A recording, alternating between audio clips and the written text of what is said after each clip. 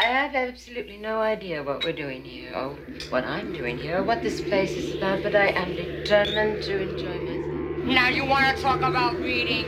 Let's talk about reading. Let me tell you of the days of high adventure. The book served as a passageway to the evil worlds beyond. Ready to go, Doc? Oh, yes, my dear fellow. I'll just check the gyroscopes. Hello and welcome back to the Appendix N Book Club. This is episode 18 on Fritz Leiber's Swords Against Death. I am Jeff, and with me is the roguish swordsman Hoy. Hello, Jeff, you barbarian from the Northern Wastes. And our very special guest, Jen Brinkman. Hello there. Hello, Jen. Hi, Jen Brinkman. So excited to have you on. I'm excited to be here. For the first time. A little nervous even, yeah. You say that with air quotes. Exactly, in air quotes, because actually Jen is being very, very gracious with her time here. We had actually previously recorded this episode, and the podcast gremlins ate it up. So we're re-recording this episode out of order. We've actually since recorded episodes 19 and 20, but now we're going back in time to re-record episode 18. So thank you so much, Jen, for taking the time to come back with us more than a month later to re-record this episode. I'll try to remember, the book and. Exactly. We're pretty loose around here. I mean, you've heard our episodes. We're pretty shaggy around the edges. So, Jen, do you mind starting off with telling us a little bit about your history with gaming and the Appendix N? Oh goodness. I had actually not been exposed to much of either until I met this guy that I ended up marrying. And started out with the horror-based RPGs. Yeah, actually starting with Vampire the Masquerade, and Call of Cthulhu was my very first sit-down role-play game. And then we started going through, I believe 3.5 was out at that time. So I cut my teeth on D&D with 3.5 and kind of worked my way back through 3rd, 2nd, and 1st edition, which is about the same time that Dungeon Crawl Classics role-playing game came out. And that just really struck the right chord, and so I have been a fervent acolyte of DCC RPG ever since. And you're also no stranger to podcasting, because you are also a Emmy award-winning podcaster, isn't that right? Well, Emmy award oh my God, I'm sorry. Words, yeah. Coming from Emmy award-winning podcaster Judge Jeff. For those who aren't shall not cast stones. For those who aren't in on the inside joke, Jen Brinkman and I are both on another podcast together called Spellburn, a podcast about Dungeon Crawl Classics. But Jen, you are also on another podcast about the Appendix N. Can you tell us a little bit about that? Yeah. Embarrassingly, I have to say I was forced into starting a second podcast by the lovely Judge Jim Wampler. And as it turns out, it's actually been pretty fun. So we have Sanctum Secorum, which is sanctum.media.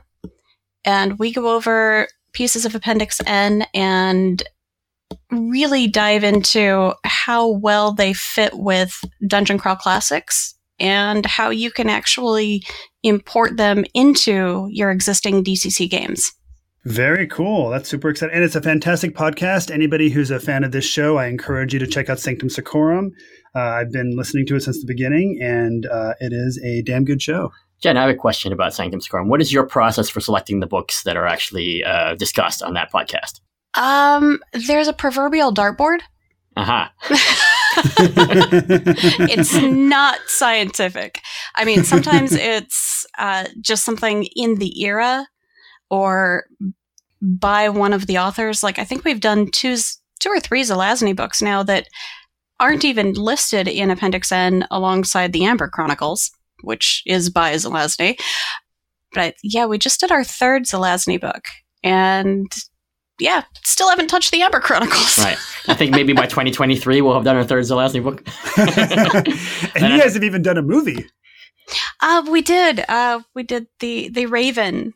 That was a lot of fun, and boy, you can definitely see some of the origins of where they got things like magic missile. Mm-hmm. Yep. So it was Absolutely. very entertaining. Great. Well, thank you. So we're going to go ahead and discuss the actual book that we are reading for this episode, which is Fritz Leiber's Swords Against Death. This is the second in the series of the Fafhrd and Greymouser sagas. And the physical copy that I have in my hand is the 1970 Ace paperback with this Jeffrey Catherine Jones cover of what looks like some kind of a Poseidon sea god kind of hovering above one figure in a wind-tossed sailboat. Very evocative. We do have an ocean story in here, but of course it's the both of them on the boat. So maybe Fafhrd is hiding behind the sail here on this one or something. Well, at one point, one of them gets knocked off into the water, so this could be at that point. That's true. And Hoy, which copy are you working with today? I have the White Wolf hardcover Ilmet and Lankmar with a Mike Mignola end papers and dust jacket, best known for Hellboy fame. And this actually is called Ilmet and Lankmar and has the first two books. So the second half of the book is the Swords Against Death, and then it has some nice chapter headings, and there's also a nice introduction from Fritz Leiber and Michael Moorcock in the volume itself. So it was a pretty nice collection from the late 90s, which I grabbed, and it's been sitting on my shelf ever since. And Jen, which copy are you working off of today? Regretfully, it's nothing hardcover or fancy. I have two of the collections from Fantasy Masterworks collected in 2001. And the first book has, looks like everything, the first four books through Swords Against Wizardry. And the second volume has Swords of Lankmar, Swords and Ice Magic, and The Knight and Knave of Swords. Very cool. Very I nice. also have those sitting on my shelves as well, and they're very nice collections. They're compact, which was very good for ease of travel. Yeah, and considering how much text they have in them, it's surprising how portable they actually are. Now, before we head on over to a library, we're going to quickly reveal our Hygaxian word of the day. Legerdemain. Legerdemain. And a legerdemain is the skillful use of one's hands when performing conjuring tricks. And I found this on two different places in the book. One is on page 14, where it says here, the Mouser entertaining by legerdemain, juggling, and buffoonery. And then on page 33, it is used once again, saying, in order to amuse her and win her confidence, the Mouser began to perform small feats of legerdemain.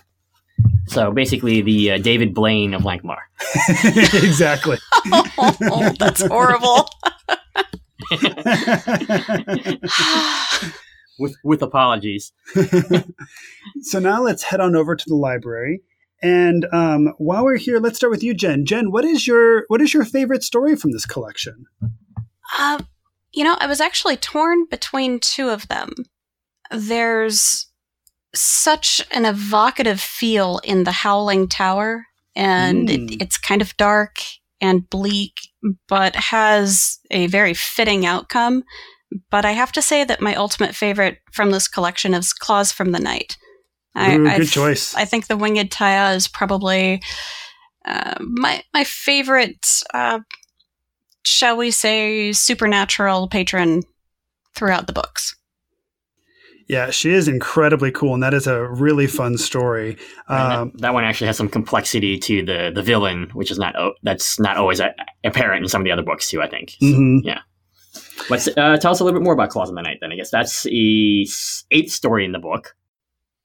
Yes, and it starts out with everything going kind of haywire in the city because all of these women are being robbed of their jewels, even while they're wearing them, by birds coming down and grabbing them and taking them somewhere, to the point where a lot of the richer women take to this trend of wearing bird cages on their head to prevent the theft of their jewels.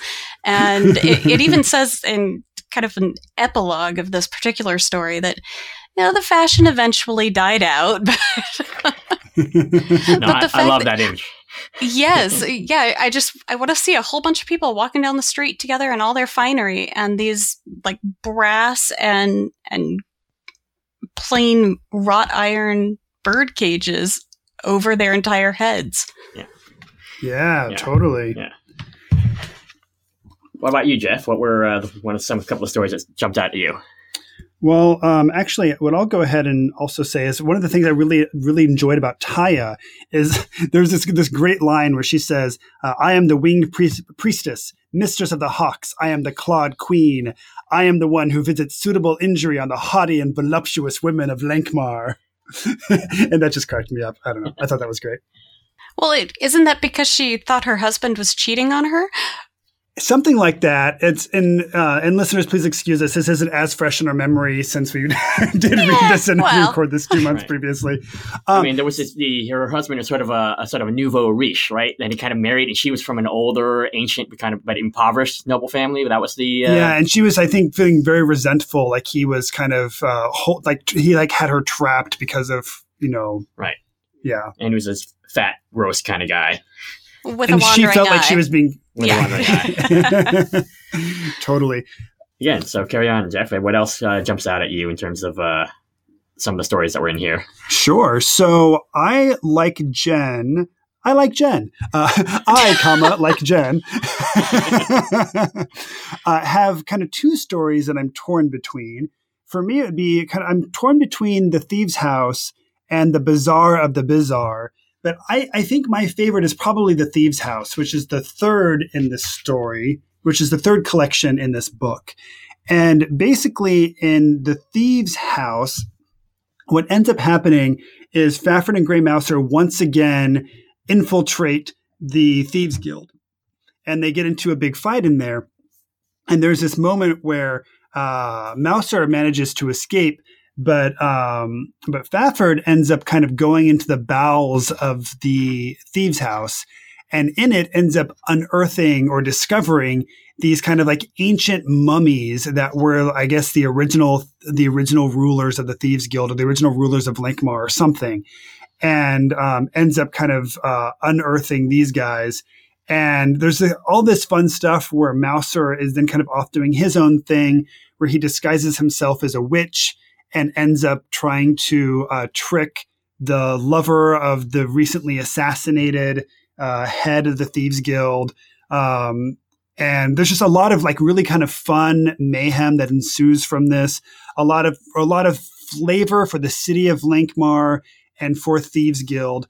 I think it's both a really fun story to read, and I think the prose is really strong in it. And I think it's really rich with gaming possibilities as well. So it kind of excited me. It was firing on all cylinders for me. What did you guys think? Oh, certainly. And the guild house itself is literally a dungeon in the classic sense of the word, right? Mm-hmm. Up, down, multiple levels, going into darkness. Secret passageways, traps. Mm-hmm. Sure. And I think Ivlis is quite a strong character in her own right, who's the lover of the former guild master. Mm-hmm. Oh, yeah. She's quite badass. Yeah. Yeah, so Jen, you had also mentioned the Howling Tower as one of your favorites? Yes. That imagery, I just, it's nice and bleak.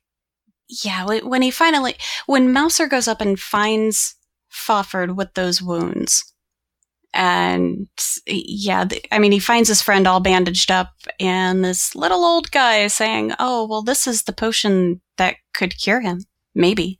It was almost reminiscent of like a Dreamland sequence. Mm-hmm. I can see that. There was devilish choices that you have. Yes, and I admit that at the time I was also reading an A. Merritt story, and they started blending for me for a while, so I just had to put both of them down. Yeah, it's definitely easy to get sucked down the rabbit hole with Merritt because he's so sort of dense in the language. You kind of just sink into it like a oversized pillow, I guess. Yeah, and as of yet, because we're now recording this in the future or the past, or now this timeline is all messed up. When we last recorded this, I hadn't read any Merit. Now that we are recording this in the future, I have read Merit, but I haven't read any fantasy Merit yet. So the only Merit I've read to date is contemporary, in his contemporary time. So in the 1930s or 40s, I forget which. One thing about The Howling Tower that struck me, though, as a little quibble that I had with it, because listeners of the show know that I'm prone to pick nits. One quibble I had with The Howling Tower is during the previous story, The Bleak Shore, we are taken across this ocean to a continent that may or may not exist, or possibly to the far side of the continent they're already on. Fafhrd and Grey Mouser themselves don't quite know, even though they've been all over their own continent. And once we get to the other side, the story The Howling Tower takes place. And then in the story after that, The Sunken Land, they return. And although I loved the story, The Howling Tower, placing it on this far off continent across the ocean seemed like a strange choice to me, just because it seemed like it could have taken place anywhere on Nehwon. It seemed like culturally, these people seemed to have been of the same culture. And I just imagine what it would have been like for those first Vikings who landed on North American land and encountered Native American cultures. The Native Americans and the Vikings both must have seen these people as complete aliens. And Fafhrd and Grey Mouser walk into the Howling Tower, and the people they meet and the things they do, it doesn't seem anywhere near as alien to me as I would have liked. And I don't know, I think it may have just been some retconning on the side of Fritz Leiber to kind of make it work in placement. But I don't know, what did you guys have thoughts about that? I do, but I would like to hear Jen's thoughts. And also, Jen, you're much more familiar with the chronology of when these stories were written, right? I know some of these are out of order. These are in the internal chronology. I do have the luxury of having Michael Curtis's bibliography. Michael Curtis, of course, being the guy that wrote the Leiber licensed Lankhmar setting for Dungeon Crawl Classics. Which also I'm going to quickly interject and say we neglected to mention in the introduction that Jen Brinkman is the editor of this. I may have had something to do with line editing, yes. In fact, I was just looking through this, though. I've got the list of the books that are in Swords Against Death, and the 2nd through 5th, Jewels in the Forest, Thieves' House, Bleak Shore, Howling Tower, and The Sunken Land appear in that order in this book. But the very first 5 works written by Leiber, starting in 1939, were The Jewels in the Forest, The Bleak Shore, The Howling Tower, The Sunken Land, and then Thieves' House. So he wrote these in this 4-year span, but they kind of got switched in order. So I'm with you. I think The Howling Tower may have shown a little bit better, say, before The Bleak Shore or after The Sunken Land. They're not written in chronological order as far as Fafhrd and Grey Mouser's lives. I mean, it's a matter of taste, I think. Yeah. I actually preferred starting with Swords and Deviltry with the induction and the Snow Women and the Unholy Grail into Ilmet and Lankhmar, so that you got that backstory and the history first, and that's what makes them such tight friends. Mm-hmm. Sure. I mean, I'm generally in favor of internal chronologies. Yeah, and I think, honestly, starting with Jewels in the Forest, I think that rings very similar to Robert E. Howard's The Jewels of Qualor. Mm-hmm. And so that reading that one first may actually not be to someone's taste. And then they're wondering, okay, well, why are these two together? And it was originally published as the title Two Sought Adventure, which, in a small publication, I could see that maybe not getting as much hype as The Jewels in the Forest. But no, sure. I'll stand by I'm a fan of reading it in their life. And as far as chronological order, Yeah. it's just really interesting to look at the bibliography and see where things were written.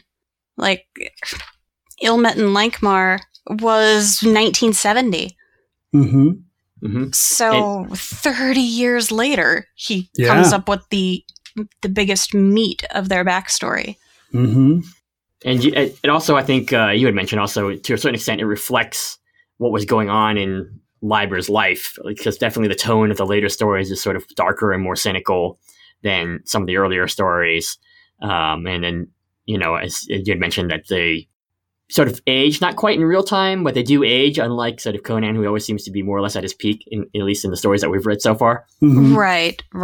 Well, and Jeff, I don't know how far you've read. Did you get to Swords and Ice Magic yet? After the Swords of Lankmar? I have not. So, spoiler, Fafhrd loses a hand. Oh no! And Luke. bigger spoiler, he doesn't regain it. There's no, magical loss of continuity. It's actually kept throughout. And so it's so intriguing to me that even though they're not cohesive pieces all written at once, there's still that bit of continuity that is maintained because it's an important part of their development. Yeah, absolutely. And I think that's a good point, because I think in some ways, for example, Conan is quite iconic. He ages, he gains more power, but he doesn't really change in terms of his personality, whereas Fafhrd and the Mouser do, by, losing their first loves, drives them onto adventure, and then later on, various things sort of affect their personality. Sometimes they have falling outs with each other. So right. I think that's quite an interesting aspect of these characters, so that they are more sort of a little bit down to earth than Conan in some way. Sure. And this specific collection of stories also tries to address the narrative arc of their grief over the loss of Ivrian and Vlanna at the end of the first collection as well. Starting off with the Circle Curse, where they leave Lankmar vowing never to come back again, travel the world for years during this one very, very brief small story, and then end up working their way back to Lankmar after swearing they would never return. And then in the 9th, which is the second to last story in this collection, they end up basically taking patronage with Ningobel of the Seven Eyes and Shilba of the Eyeless Face for the sole purpose of ridding themselves of their literal and figurative ghosts. Nicely put. Thank you. And Hoy, Jen and I have shared our favorite stories in the collection. What are yours? I am going to say that rather than having favorites, I might have some that I don't like as much. Oh, you're going to be the negative Nancy this not time. necessarily the negative Nancy. I like them all. That's usually me. No, I mean, I quite like The Sunken Land. It's almost like an H.P. Lovecraft story. Oh, yes. I feel like there's a lot of Lovecraft influence in here. Yeah. The Sunken Land is very much like Dagon with Fafhrd and Grey Mouser. Mm-hmm. It's the muck and stuff. And actually, I do have this whole book that is called Liber and Lovecraft. So that's all of his correspondence with each other. Mm-hmm. And so it's not as well known that nice. Liber was actually in some ways brought into being a full-time writer through Lovecraft's input, because it was one of the earlier stories he had written, whichever one it is, where it's set in like the ancient Middle East, because they were originally supposed to be real-world characters, and then essentially Lovecraft said, "No, this is great fantasy. Why don't you make it more straight-up fantasy?" Okay. I'm sure there's a little bit more detail to that, but that was the gist of it. But anyway, Sunken Land, I think, was quite effective. It had again sort of a Lovecraft vibe, and they discover this. They basically are brought onto this crew of mute Vikings, although you find out it's really because they have a vow. And this crazy captain is basically shanghaied them onto this crew, and they discover sunken underwater city that has risen above the waves, and they all go for treasure, and bad things happen. So that one I quite enjoyed. I would say one of my lesser favorites, as I was mentioning, I think might be Seven Black Priests. That again, they're still working their way back to Lankmar, and then they keep on getting attacked by these sort of small. I guess they're described as being black, although not necessarily African. They're Kushites. priests who were, trying to ambush them all the time with little blowguns and roll boulders down on them. It does have one of the funniest images, though, of one of the guys. I think he's rolling down the hill and basically becomes like a big snowball. But so I think that one is sort of comic. I think my problem with that one is not so much the comedy value or the potentially problematic racial depictions as is just a sense of scale. Like I'm trying to picture this mountain that they're climbing on, which is supposed to be this giant face, right? And somehow it seems to be both enormous, but then relatively easy for them to scale, right? So I was just trying to mentally, my picture was not quite as locked in as some of the other stories. I see. And interestingly, I actually thought that one of the best prose moments in the entire collection was actually from that story. There's a moment on page 167 that I made a note of, and it says, "The coal fire flamed. The strange glow from the pit pulsed wanly. The mouser found it decidedly pleasant to be in between the dry heat of the former and the moist warmth of the latter, both spiced by the chill air from outside. He watched the play of shadows through half-closed eyes." I feel like that little section right there is it's so rich. And it's not only engaging all of the five senses, it's also like, it's talking about like the quality of the air even. And I just feel like in that moment, I could smell it. I could feel it. I was in that cave with them. That's definitely an effective piece. It's not like saying, oh, the tomb stank or, any of the sort of things that we or the tomb was dusty, sort of things that we have just kind of glossed over. Because I felt like that one appeals to the senses that most of us have had. We can feel that heat or the dryness. Whereas when you say the ancient dusty tomb, most of us have not been in an ancient dusty tomb. So we see that as prose and we sort of get it. But this one it's like that universal feeling of being sort of like toasty by a fire, but one half of your face is still a little cold or something like that. And even the ancient dusty tomb, he does a really good job of making it like it's about the spices. Right. They like when in the thieves' house, when they're going down into the bowels of the thieves' house, they're smelling this like very kind of spiced air, and clearly it's whatever it was that they used to like mummify these people. So you mentioned what was my other sort of lesser favorite was probably actually Jewels in the Forest. Although it's quite effective. It's very much like a D&D adventure, right? There's traps and, they're making a beeline towards the treasure. But it seems a little bit more random, right? There's that other priest who comes who's supposedly going to lift this curse and then he's just like squashed like a bug on the next page or something like that. Yeah, Arvlon, the priest of the great god. Right. So I guess it shows that it's an earlier story, right? It hasn't quite gelled. But it's still quite a good story. It's just not, quite to the level of the other stories would be my feeling on that one. And Arvlon is actually kind of a fun potential segue into our gaming aspect, because one of the things that I think is kind of neat and fun about the DCC RPG upcoming Linkmar box set is there is no cleric class. However, in oh man, this is we're going to get into this again, aren't we? A particular goad hobby horse. I like to talk about clerics a lot. So Arvlon on page 52 says, "No harm can befall me. The hand of the great god is poised above me, ready to ward off any danger that may threaten his faithful servants. His will is my will." So in that moment, he really does seem like he is a cleric. But then later on that page, he walks into the next room and is squashed to death. So apparently the great god wasn't actually watching out for him. Well, he was a first level cleric. So maybe it's a great example of how maybe clerics really don't exist in Nehwon. First level clerics don't have spells in that. Oh, good point. In classic D&D.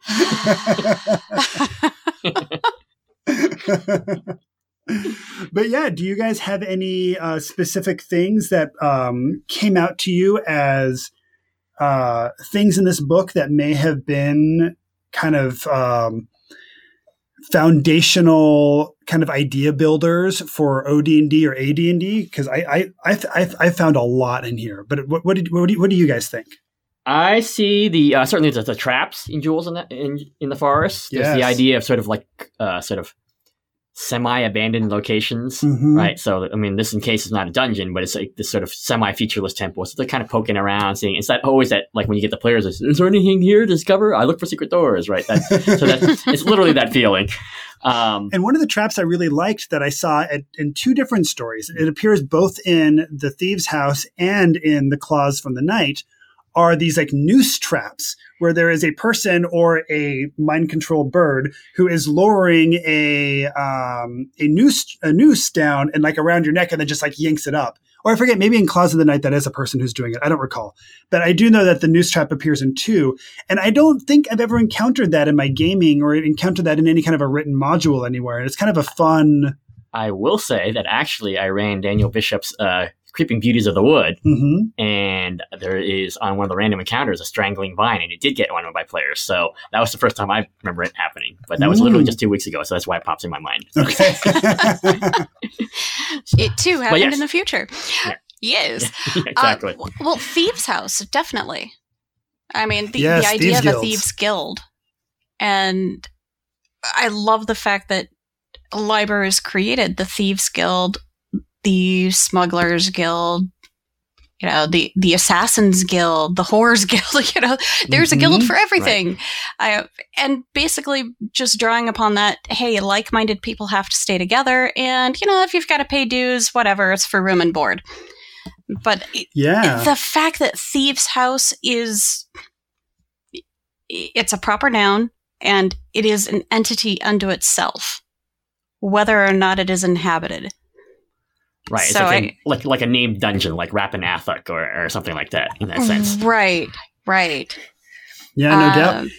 And also, I think the Thieves Guild is a great example. The Thieves Guild of Lankmar is a great example as to how you can play a lawful thief. Because I think a lot of people working with the 3 alignment system or the 9-point alignment system are always like, oh, thieves, they have to be chaotic. But like there's a moment in Claws from the Night where they're trying to figure out who's responsible for all of these bird thefts. And people were a lot of them were saying that it probably wasn't the Thieves Guild because they were too conservative and hidebound and were so unable to think kind of that creatively. And I think the idea of this like very kind of organized, structured guild with dues and memberships and ranks is a really great map for how you can play a lawful thief. Oh, exactly.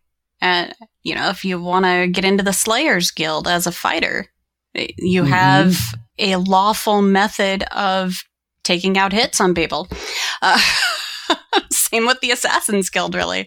They're kind of a convergence of the two.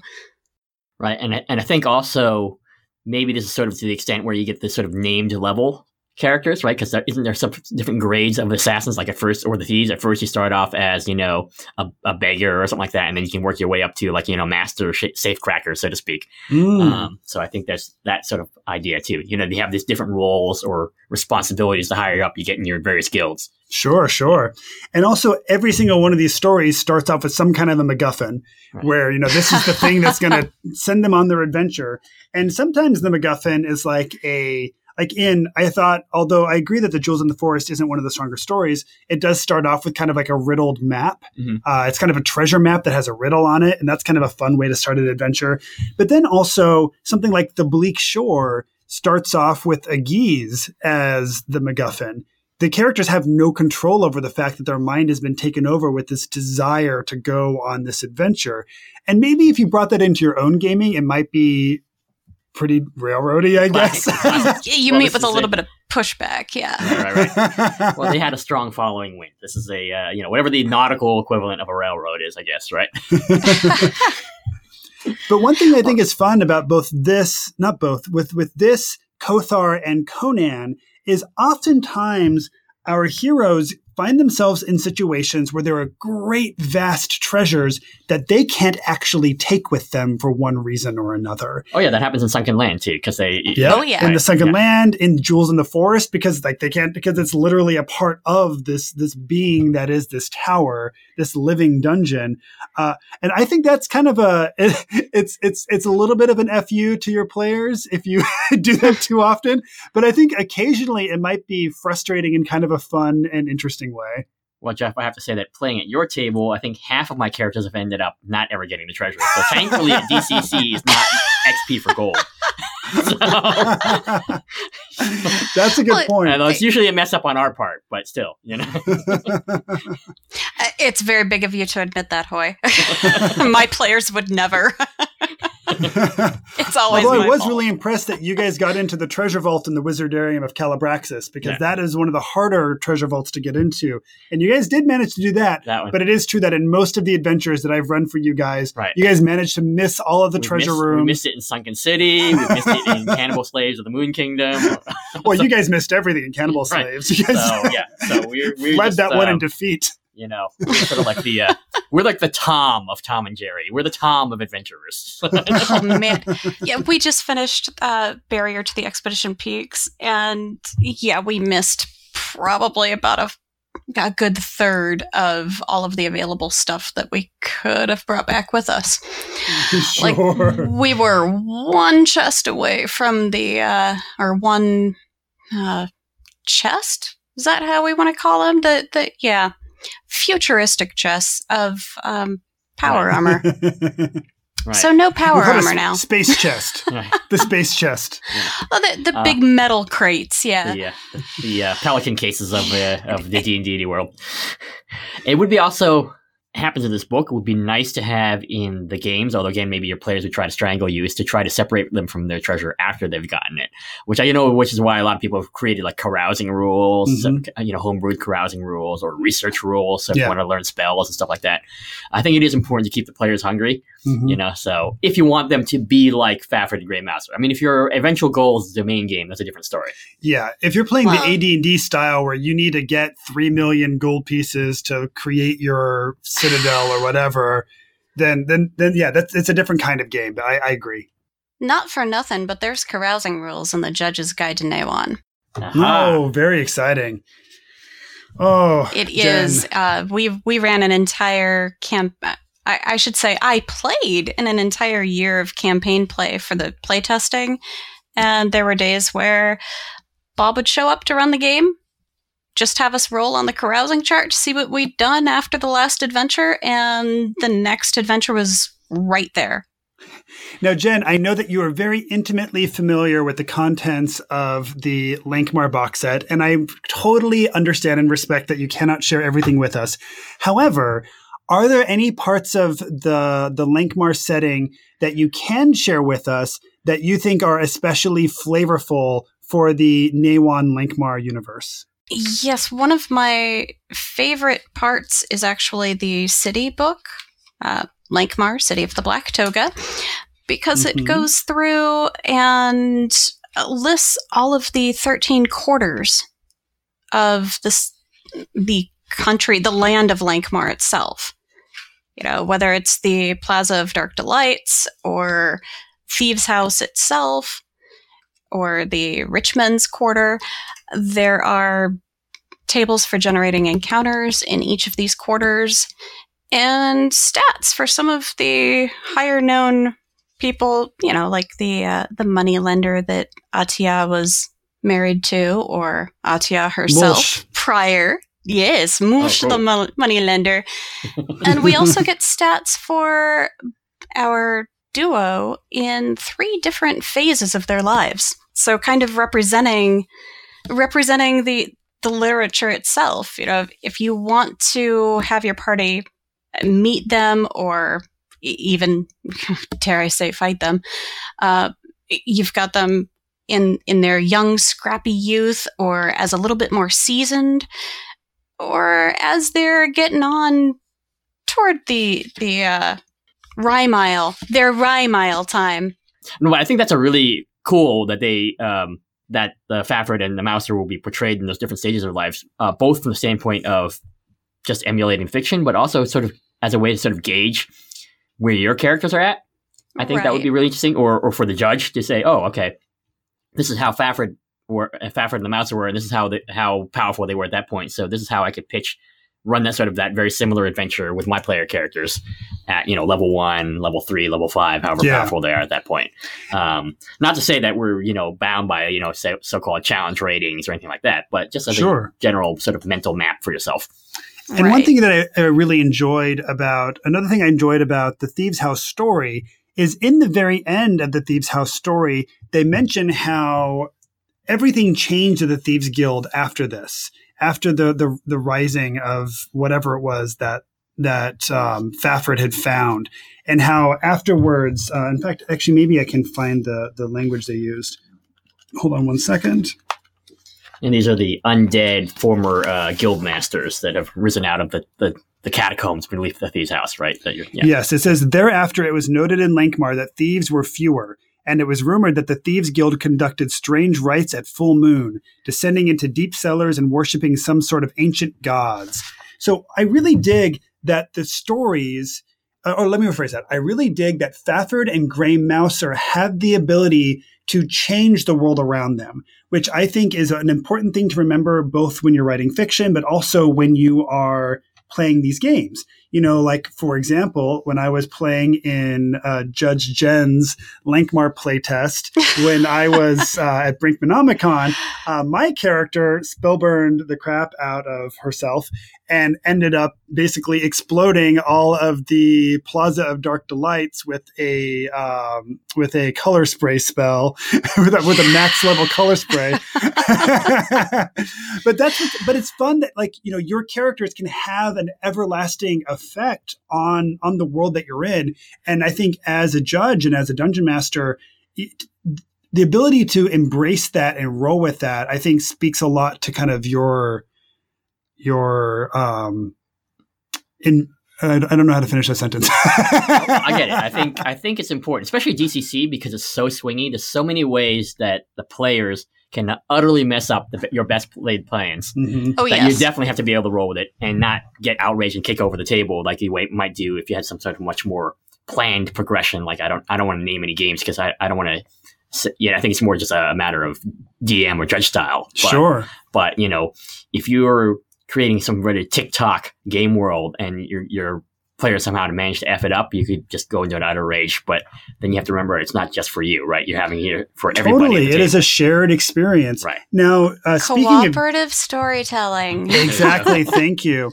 And speaking of DCC, I feel like one of the biggest things that we got in DCC from the Liber stories, which we did not get in Dungeons and Dragons, are patrons.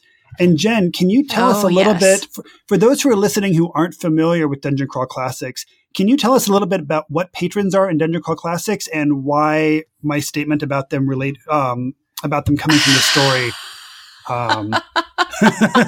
is relevant? Oh, I hesitate to do this because you have to first look at clerics and the fact that they have the deities from which they directly get their power. So it stands to reason that wizards can also get power from something besides a book.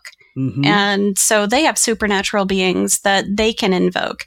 And in fact, technically speaking, anybody, any class in DCC can have a patron. And the Lankhmar setting really embraces that. You know, you have Shilba, you have Ningabel, you have the Winged Taya, you have Isek of the Jug.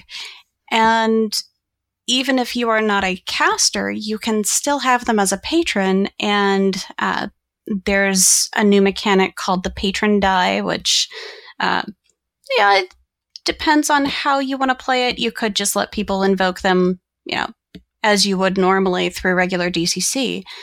I love the fact that even as a warrior, I was in the playtest, I played a warrior from the Cold Wastes, and I could roll the patron die alongside my action, and as long as I got a lower result on that patron die, I could actually invoke the patron that I was trying to communicate with and maybe get a little handout or something, you know? But in exchange, that's a debt you now owe to that patron. So you have the debts and boons from your patrons and whatnot. Of course, if you are a caster, the more powerful you get and the more favors that you successfully perform, you stand to learn new spells from your patron directly.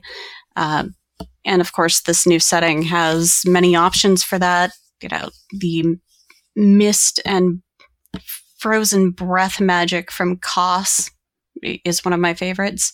Mm. But it also stands to mention that the Lankmar box set is meant to... It's meant to be used for anybody familiar with Dungeon Crawl Classics role-playing game. Mhm. You don't have to run it literary style. You can just set something in this world, in the land of Nawan, and have your basic 7 characters, your halflings and your clerics and everything else. Mhm. Or you can run it literary style, wherein you have a thief, a wizard, and a warrior.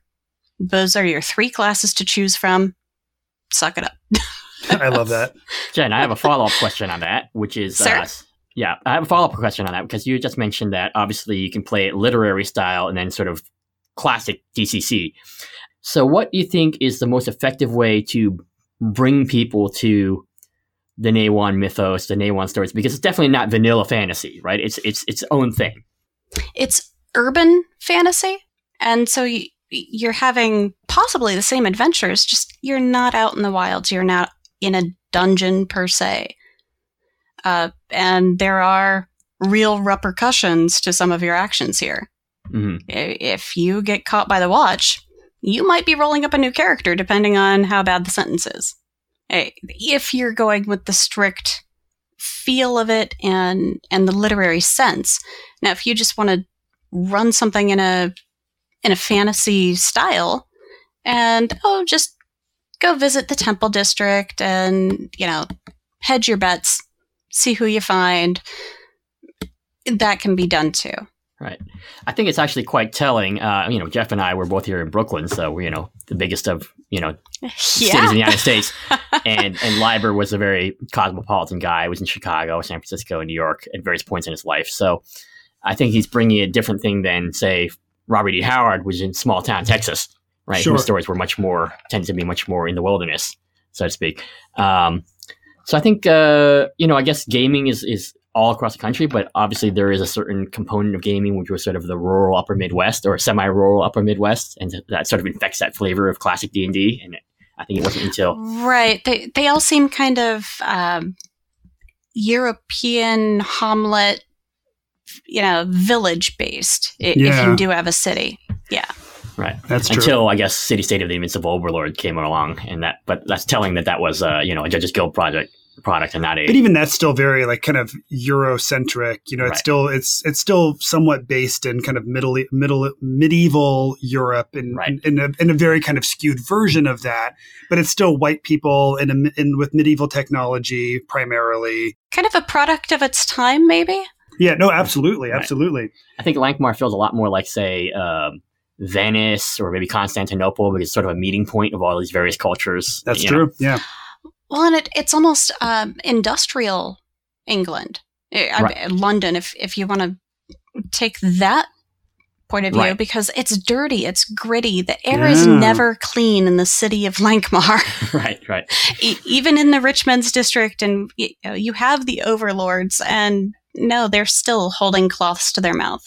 So I have a potentially controversial question for you guys. So Fafhrd and Grey Mouser in the story The Bleak Shore, part of the reason that they're able to get to the other side of the continent, or rather the other side of the ocean, is that they get their Mingle slaves to power their ship across the seas. How would you guys feel about having your characters own slaves in your own games? Would you permit it? Does slavery exist in your games? And if so, is it something that you would allow your characters to? I would prefer to call them hirelings. Fair enough. Because we do have, shall we say, generally people of color and different ethnicities playing in our games. Mm-hmm. And no, I'm not going out like that. Hoy? I am open to, I guess it's really always dependent on the group, and even with the group, let's say you're playing at an open table, there's always the potential the other tables around you misunderstanding what you're trying to do. Mm-hmm. So I think that if we're going to do that, I think it's worth exploring in the game to see, if you want to create the social structures that are around, and say you do the player characters push back against the social structures. They become part of that social structure. So I do think it's worth it with the absolute consent and buy-in of your players, right? But I definitely would be very leery of it in a open table setting, convention setting of any sort like that. Sure. So that's probably what my conclusion is. But again, one of my interests is history. So if I wanted to play a historical game, I can either gloss it all over, or I can say, here's the thing. We are talking about Spanish conquistadors. You have a choice. Do you want to, for example, pillage the Aztecs, or do you want to sort of play a slightly more ahistorical game, where you all become allies against some other, mystical evil or something like that. So it's fine-tuning that with the players that you have at your table, I guess, and maybe that's kind of a Weasley way to say it, but I think that's really the only way to do it. No, I think that makes a lot of sense. Yeah. And I think looking at the world of Naywan, sure, you have Lankhmar, which is kind of a crossroads, and but still the majority of the inhabitants of Lankhmar do seem that they're presumed white. Most of them have been presumed kind of Euro. And then we've got the Kushites to the south. We've got the Mingles to the far east. We've got the kingdoms of the ghouls, who are these people who have translucent, transparent skin, and you can see their organs and their skeletons. And one thing that I think might be interesting is to potentially play a campaign, if not in Naywan, at least in some kind of a fantasy world where maybe it's not assumed that you're in the Euro version of that world, where maybe instead you're playing the ghouls and there's like the white folk kingdom to the left and the black kingdom to the right and the Asian kingdom to the or maybe even just like eschewing all of that. But right. I think Jeff McKinney does that in the Carcosa, right? He creates all these like multicolored, races. Here's the does he? Right, and it's like here's the red, here's the orange, and he makes up some colors also. Sure. Good question. I guess it's a question of sort of balancing, like wanting to have exoticism without it being sort of tokenistic. Like, hey, samurai and kung fu warriors is really cool, right? But can we do that without it just being, chopsocky theater? Sure. Right. And I understand why it is that way, because as you were saying, the hobby was primarily created by these people kind of in the upper Midwest, and those people are primarily white. And if they were setting it in kind of like African nations and Asian nations, then either A, they might feel intimidated because they don't have enough of a cultural reference, or B, it might just end up devolving into racial stereotyping and actually not end up turning out to be so helpful. Right. And I don't want to say that people can't do these things. I think I'm one of those people that doesn't believe that you have to be of a particular group or orientation or lifestyle to sort of depict that. Sure. Right. But it just brings an extra level of responsibility if you are going to do that. Yes. Right. And it's okay to do it and not be like 100% informed about it. I mean, hopefully that process is what informs you. You know what I'm saying? So I think it's okay to say, I want to do Asian adventures or adventures set in sub-Saharan Africa. But, when possible, err on the side of doing a little bit more homework. Sure, right? Sure. And if you don't know, default to something that's similar. Just assume, for example, okay, well, we're in Africa. If you don't know that there's cities, assume that there are cities, right? Get back to right. Don't assume that it was just, the savannah and huts, right? Yeah. Right. Assume that you could do anything that you would have done in your sort of Euro medieval flavored adventure, right? And then go from there rather than making the opposite assumption. Sure. Right? And then do the homework to back it up if you need to, right? I like that. I don't know. What do you think, Jen? I'm going to defer to you guys on this one. No problem. So Jen, before we wrap up, because we're running out of time here, is there one last thing that you feel like you want to say about this story or about its relation to the grander scheme of role playing that we haven't yet discussed that you would like to quickly address?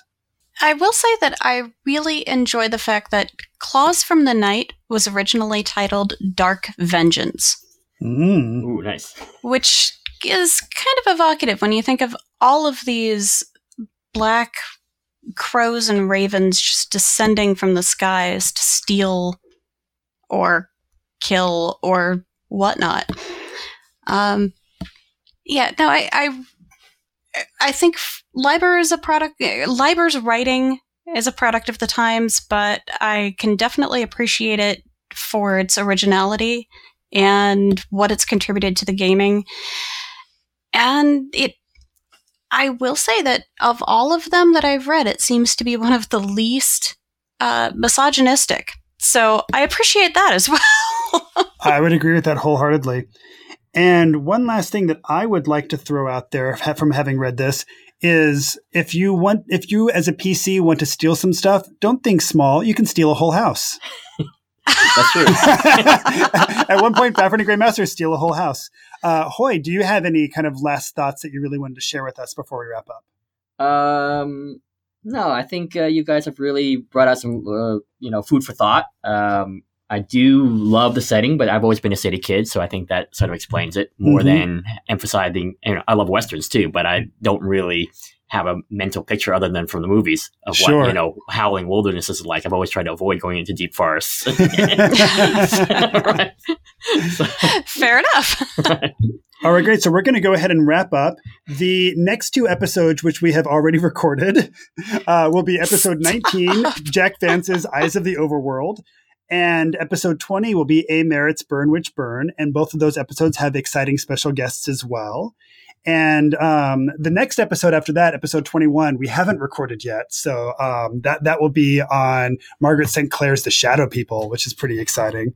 Very exciting. Kind of a rarity to find. Can't wait for that one. Yeah, that'll be fun. That was the very first episode of Sanctum Sanctorum was on Margaret St. Clair's The Shadow People. It was. Long live Addercorn. All right. So if you guys get a chance, it would be very helpful to us if you could go to iTunes and leave us a review and a rating. That does help spread our visibility on the podcast app. Also, if you have any questions or comments you'd like to send to us, you can email us at appendixnbookclub@gmail.com. And you can also follow us or tweet at us at Twitter. Our Twitter handle is appendix_N. You can also go to our website. That's appendixnbookclub.com. And there you can find the show notes, various other resources relating to Appendix N, including how to find some of these works. And if you would like to meet up with us in real life, you can always go to meetup.com, DCC-NYC. Is that right? Yeah, /DCC-NYC. /DCC-NYC. All right. So, Jen, thank you so much for joining us. Thank you for having me. Okay. See you in the stacks, everybody. Read on.